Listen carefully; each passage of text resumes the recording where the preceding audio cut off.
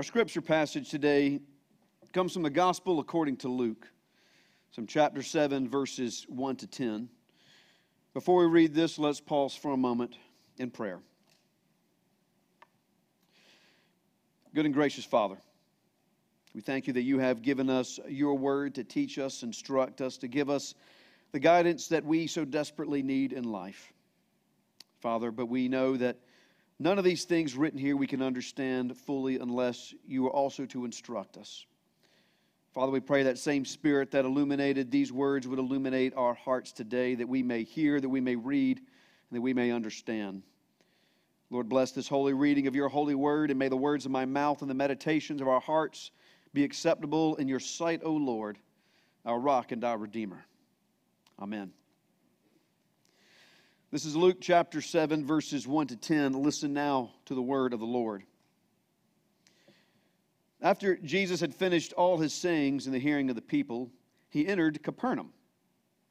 Now a centurion had a slave who was sick and at the point of death, who was highly valued by him.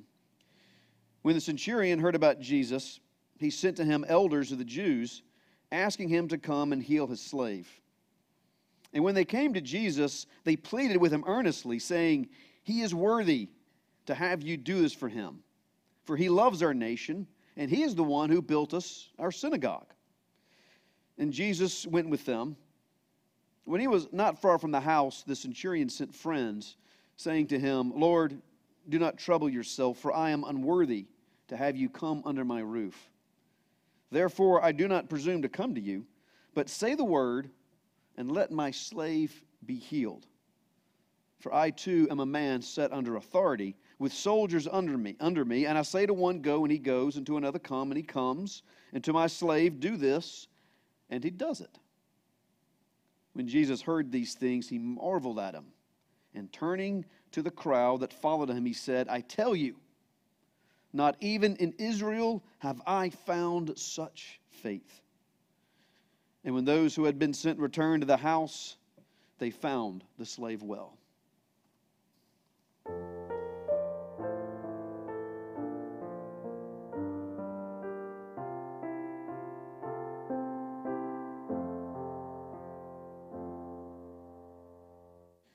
This is the word of the Lord. Thanks be to God. There is a park in Cornwall, over in England, that has an interesting sculpture displayed. It's these brass statues of two men, and the name of the statue is Loot and Extortion. One of the statues has got like this crowbar, and the other one has a gun, and they're holding their hand out. And one is called Loot, one is called Extortion. And what's interesting about these statues is that they are dedicated to Her Majesty's Internal Revenue Service. That is the same equivalent as ours, the IRS, the people who take taxes. And they've got these statues, and one is named Loot and one is named Extortion. And the message of the artist is pretty clear. What the artist is trying to tell us with this statue is that taxation is the same thing as theft. Taxation and theft, the same thing. One's taken by a thief, the other one is taken by the government. And it illustrates just a great conflict that people have had with taxes probably since they've ever had taxes. And arguing the distinction between theft and taxes can often be difficult. I mean, take what a thief does. He comes and he takes your money by force. You don't want to give him your money, but he comes and he forces you through threat and fear to give him your money. Now, the government, they take your money too. And we very, very rarely want to give them our money. But it's a little bit of a fear that we have because they too also have the force to punish us. So what's the difference? Is there a difference between taxation and regular run-of-the-mill theft? I believe there is a difference. There is. But you can't understand the difference unless you know the difference first between power and authority. And to understand the distinction between power and authority is to understand why taxation and theft are two different things. Now, under power, power simply means the ability to do something.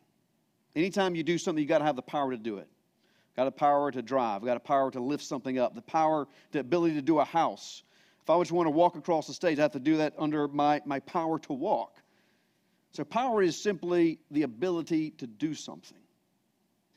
Now, authority is different. Authority is the right to exercise that power. So you have power, the ability to do something, and authority, the right to exercise that power. Let me give you an example of how it works. If an intruder, an armed intruder, would have kicked down the door of your house, he'll find himself with the power to take your belongings, the power to take from you what belongs to you. So he's got power, but he doesn't have authority because he's exercising that power illegally. Now you, on the other hand, could be standing at the steps in your pajamas, and you have all the authority in the world to exercise power over your property, but you might not have the power. Now, however, I do recognize this is Lexington County, and I know a lot of the houses are packing some heat in it, so I'm willing to bet most of you have both the power and the authority over the property in your house. So here's the difference between taxation and theft. The thief has the power to take your money. The government has the authority to take your money. Now I know I can see some of you looking at me like, well, I don't know if they've really got the authority. I mean, it's technically could be unconstitutional for them to take our money. And yes, I realize there is a debate. There's a gray area. And that's where our political differences come, is recognizing what exactly the government has authority to do. There's actually a big fight in the Supreme Court about it right now. You might have heard about it this week. But it's arguing about what exactly the government has in terms of authority. But whatever you think about the government and their right to tax and their authority, you get the picture, right? You get the point, the difference between power and authority. Now, this distinction is not just important for understanding political life, it's also very important in our faith life. It's understanding power and authority. Because almost all of us here today, I'm willing to bet, recognize the power of Jesus. That he had the power to do many great things. He could heal the sick. He could walk on water. He could command storms. He can rise from the dead. That's very, very powerful. But we don't always recognize his authority. We always don't recognize the authority of Jesus, his right to exercise power over our life. But if we're disciples of Jesus, and we're serious about being disciples of Jesus, and that means not just living recognizing the power of Christ, it means living under the authority of Jesus. Recognizing his authority over us and living with his authority over our life. Now, the passage I read to you today is classified as a miracle story. And it's a wonderful story, and we read these stories, the miracles, we're always thinking about the power of Jesus. But the story we read to you today is not a story about power. The story of the healing of the centurion slave is a story about authority. It's about authority of Jesus, and the authority of Jesus being recognized by the main character in this story, besides Jesus. And that's the centurion. He's a Gentile. That means he's a pagan. He's not even Jewish. And yet he is the one that recognizes the authority of Jesus in this story. Now, if you don't know what a centurion is he is a Roman soldier. And as the story opens up, you have this centurion, this Roman soldier that's there as part of the occupation of Israel. And he has a slave.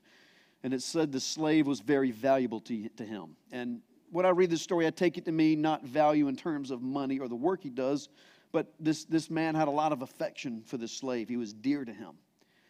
And so he wanted this slave was sick. He was near death, and he wanted to seek a healing for this man that even though he served him, meant a lot to the centurion. And so we heard Jesus was in town, and he sent the elders of the Jewish elders of the town to go ask Jesus on his behalf to come and heal his slave. Now, this is already kind of a unique situation because the Roman centurions were not liked that much in Israel. And if you remember your history, Israel at this time was being occupied by the Romans. They were actually occupied as a client kingdom, but that's not important. What's important to know is the Romans were foreign invaders, and they were exercising power over the Israelites as an occupying army. And a centurion was an officer. He's a Roman army officer. But instead of having a lot of friction between the population, this centurion had made friends. And he was well received and he was loved by the community. And you can tell that he had recognized something in the Jewish population that he really admired. Maybe it was their faith that he liked. Maybe it was their traditions. Or maybe he thought they were holy people, but he made friends with the local population. And the elders said, Jesus, you should do this for him because he's a good man. He loves us. He said he loves our nation. And he actually built a synagogue for us. So you have this centurion who has kind of fallen in love with the Jewish people, maybe integrated a little bit with them, and he's developed this respect for them. And he recognizes that even among the Jewish people, this man they call Jesus stands out over and above them. And he knows this is the one that could bring healing to my slave. So he sends for Jesus, but before Jesus can even come into his house, he sends friends to say, look, don't even bother coming in my house. Not because I don't want you, because you're too holy. You're too good of a person, and I am not that great of a person, and I don't want you to dirty yourself by coming into my house. He does something, though, incredible here, and this is where he recognizes Jesus' authority. He says, you can do this, what I'm asking for, and you don't even have to walk into my house because I know that you have the authority to do this. This is what he tells him. He says, I am also a man under authority with soldiers under me. I say to one, go, and he goes. Another, come, and he comes. And to my slave, do this. And he does this. And so he says, Jesus, you don't even need to come into my house because you have the authority to do this from afar. And the response from Jesus is amazing. Now, the first thing he does, of course, is heal the servant. But more importantly, he marvels. He marvels at the faith of the centurion. Because the faith the centurion had was not about Jesus' power.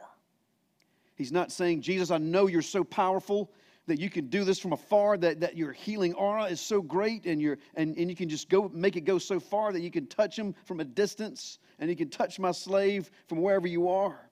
It's not about that. He's recognizing what Jesus has is not so much power, but authority. You have the authority to do this from a long distance. And it's this recognition of authority that amazes Jesus. It's this recognition of authority that has Jesus stopping and saying, you know what? I haven't even found this much faith in Israel. That's how amazing this is. My own people, the holy ones of God, I have not yet seen this amount of faith in them that I'm seeing in this centurion here. And again, note, it's not that Jesus has the power to heal. The centurion has seen this before. There have been faith healers, well, since the very beginning. The Romans had doctors that had the power to heal, just like our doctors today have the power to heal. They do it through medicine, through training, through the application of their trade. But theirs is like this, it's like a fight and a struggle with the disease. We're going to try this doesn't work, we're going to try that. And there's a struggle and a fight and a power over the disease because a doctor doesn't have authority over a disease. Think about the distinction again. Power, the ability to do something.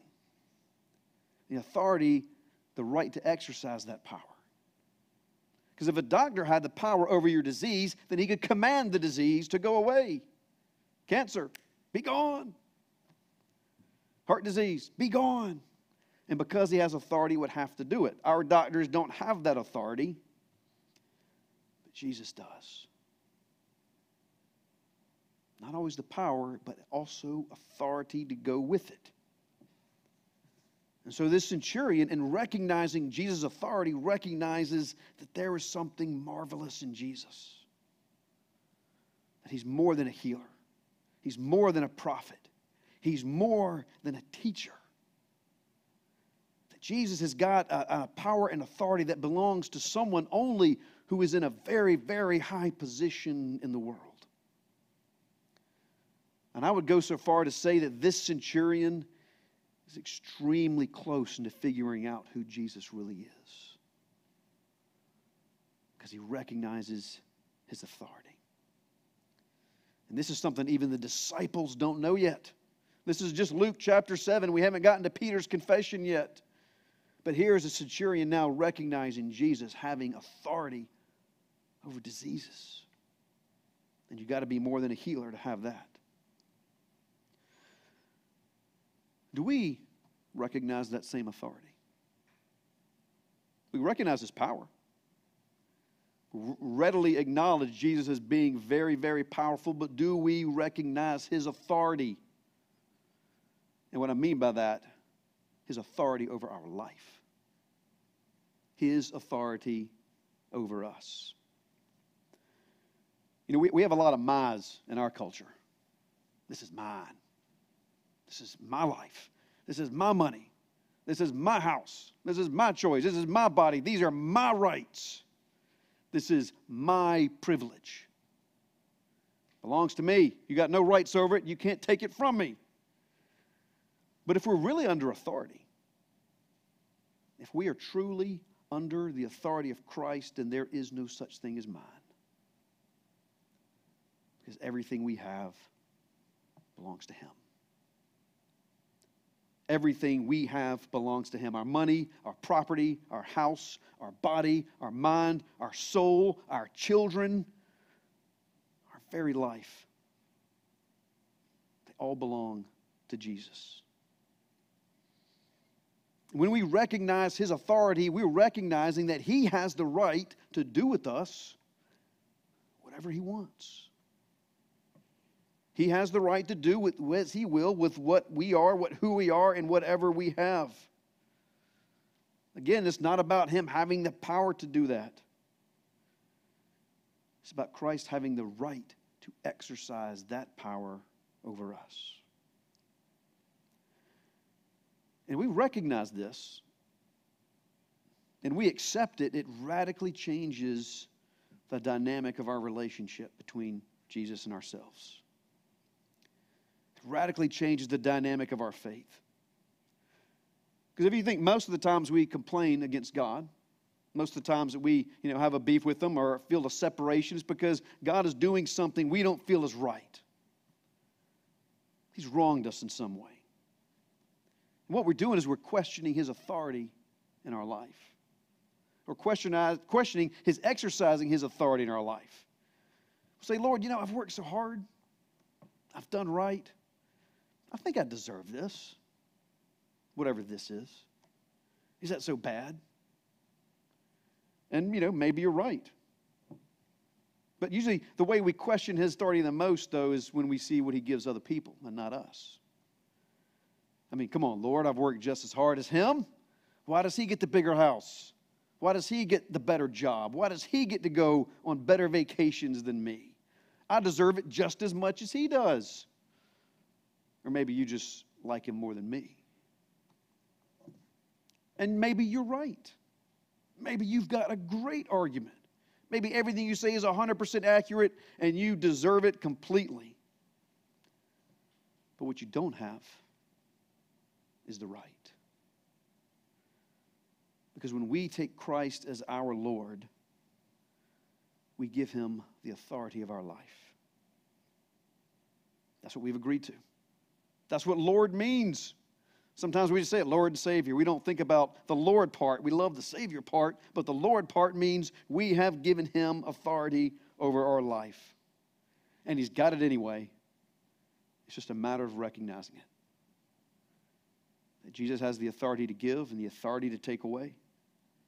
He has the authority to bless whom he chooses and the authority to withhold the blessing as well. And there's so many rough spots in our faith that can be smoothed out simply by acknowledging the authority of Christ in our life. simply by acknowledging that the authority belongs to Him and that it is not our own, that our life and all we have belongs to Him and is not our own, and He can use it and should use it for His purpose, for His glory. And to accept this takes so many obstacles away in our faith. There's a peace of mind, a peace of heart, a peace of soul that comes when we acknowledge and begin to accept the authority of Jesus in our life.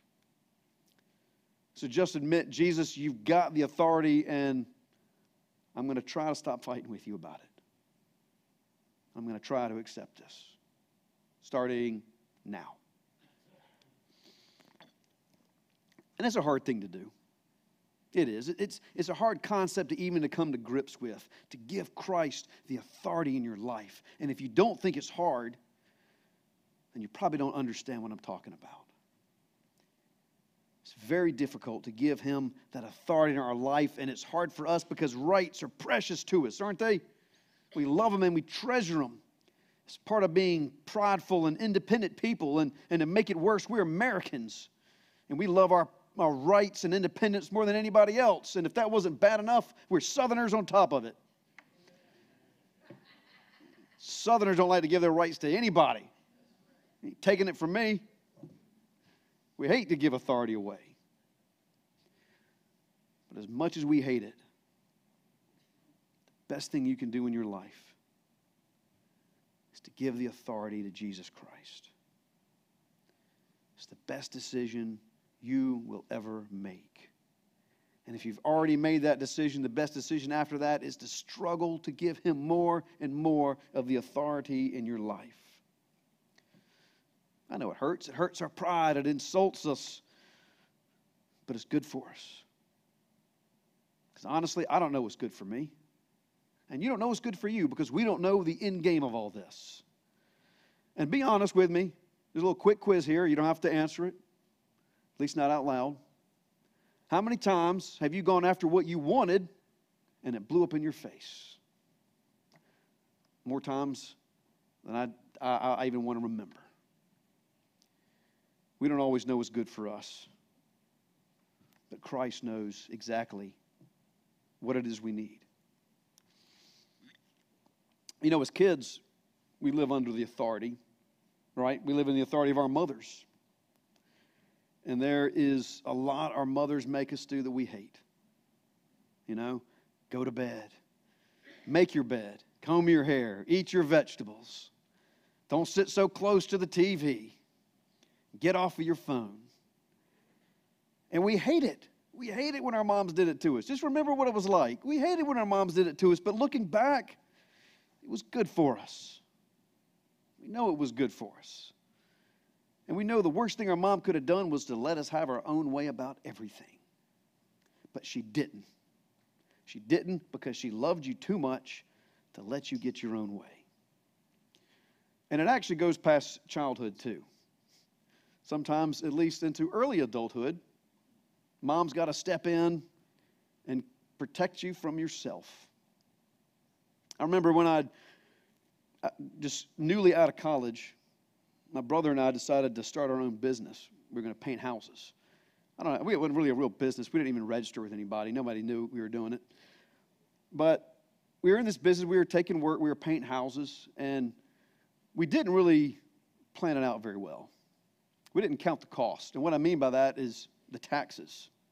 You know I had to come back to taxes, right? I'm going to come back to taxes again. And I didn't realize the incredible tax burden for somebody who wants to have their independent business. The government makes it very, very difficult for a small business to operate just with a tax burden alone. And I'm not going to get into that. The important thing is after about a year of operating like this, the tax bill came due. And I didn't have the money. I didn't have the money, and more and worse than that, I was hanging out with a bunch of libertarians. And yeah, they had convinced me I shouldn't have to pay my taxes anyway. So I thought this was a good time to make a stand against the government. I was going to stand up to them. I was not going to pay my taxes. I was going to make this statement. And in my head, it was like this Henry David Thoreau moment, you know, when he spent a night in jail over not paying his taxes. I was real excited about this. But then my mom found out. Yeah. I mean, and she ruined it. She made me pay my taxes. I mean, nothing can take the wind out of the sails of social disobedience or rebellion more than a mom finding out, you know. Hey, guys, we're going to go storm the State House. We got our guns. You coming with us? Nah, my mom won't let me. She found out about it. That's exactly what happened. I was a real sorry rebel. I wasn't that good. But looking back, I'm glad she did it. I'm glad she did. Because who knows what the ramifications might have been for my life. I mean, chances are maybe the IRS wouldn't have noticed one kid in South Carolina not paying his taxes. But also could have been years later when my wife and I were trying to buy a house for the first time, someone pops up and says, oh, guess what? IRS still wants their money. But it's the same with God, you know. Same with God. We don't always get what he does. We don't always agree with it. We don't always understand it. And sometimes it hurts. And sometimes we really hate it. But one day I know we're going to stand with him. We're going to look back and we're going to say, thank you for doing that. Thank you for doing that thing for me even when it really hurt. Thank you, God, for not giving me what I wanted. Thank you for letting me live under your authority. You know, it's true that moms never get thanked in the moment. It doesn't happen. At least not in our house, it doesn't. Anytime the mom is trying to do what's right for her kids, it's always, why do you hate me? This is awful. This is terrible. I want to get out of this house. And I wish I could say, like in their early 20s, that's when they come around and recognize that you did it for their own good. But moms, you got to wait even longer. Because usually in their 20s, that's when the kids go to their therapist and blame all the problems on you. But they do come around. They do come around, and we'll thank you for you loving them enough that you didn't always give them what they wanted. So I want to take this time to say, Mom, thank you. Thank you for looking out for me. Thank you for using your authority for good even when I didn't want you to. And for all you moms who do that, thank you for using your authority for good even when your kids don't want you to. And what it can mean for us today is we can use that experience that we had with our mothers to trust God now. To trust God in the authority in Christ that what he is doing is for our good. So every day we can give him complete reign of our life until he is the all in all. Until Jesus Christ is the one authority that reigns over us. To God be all the glory forever and ever.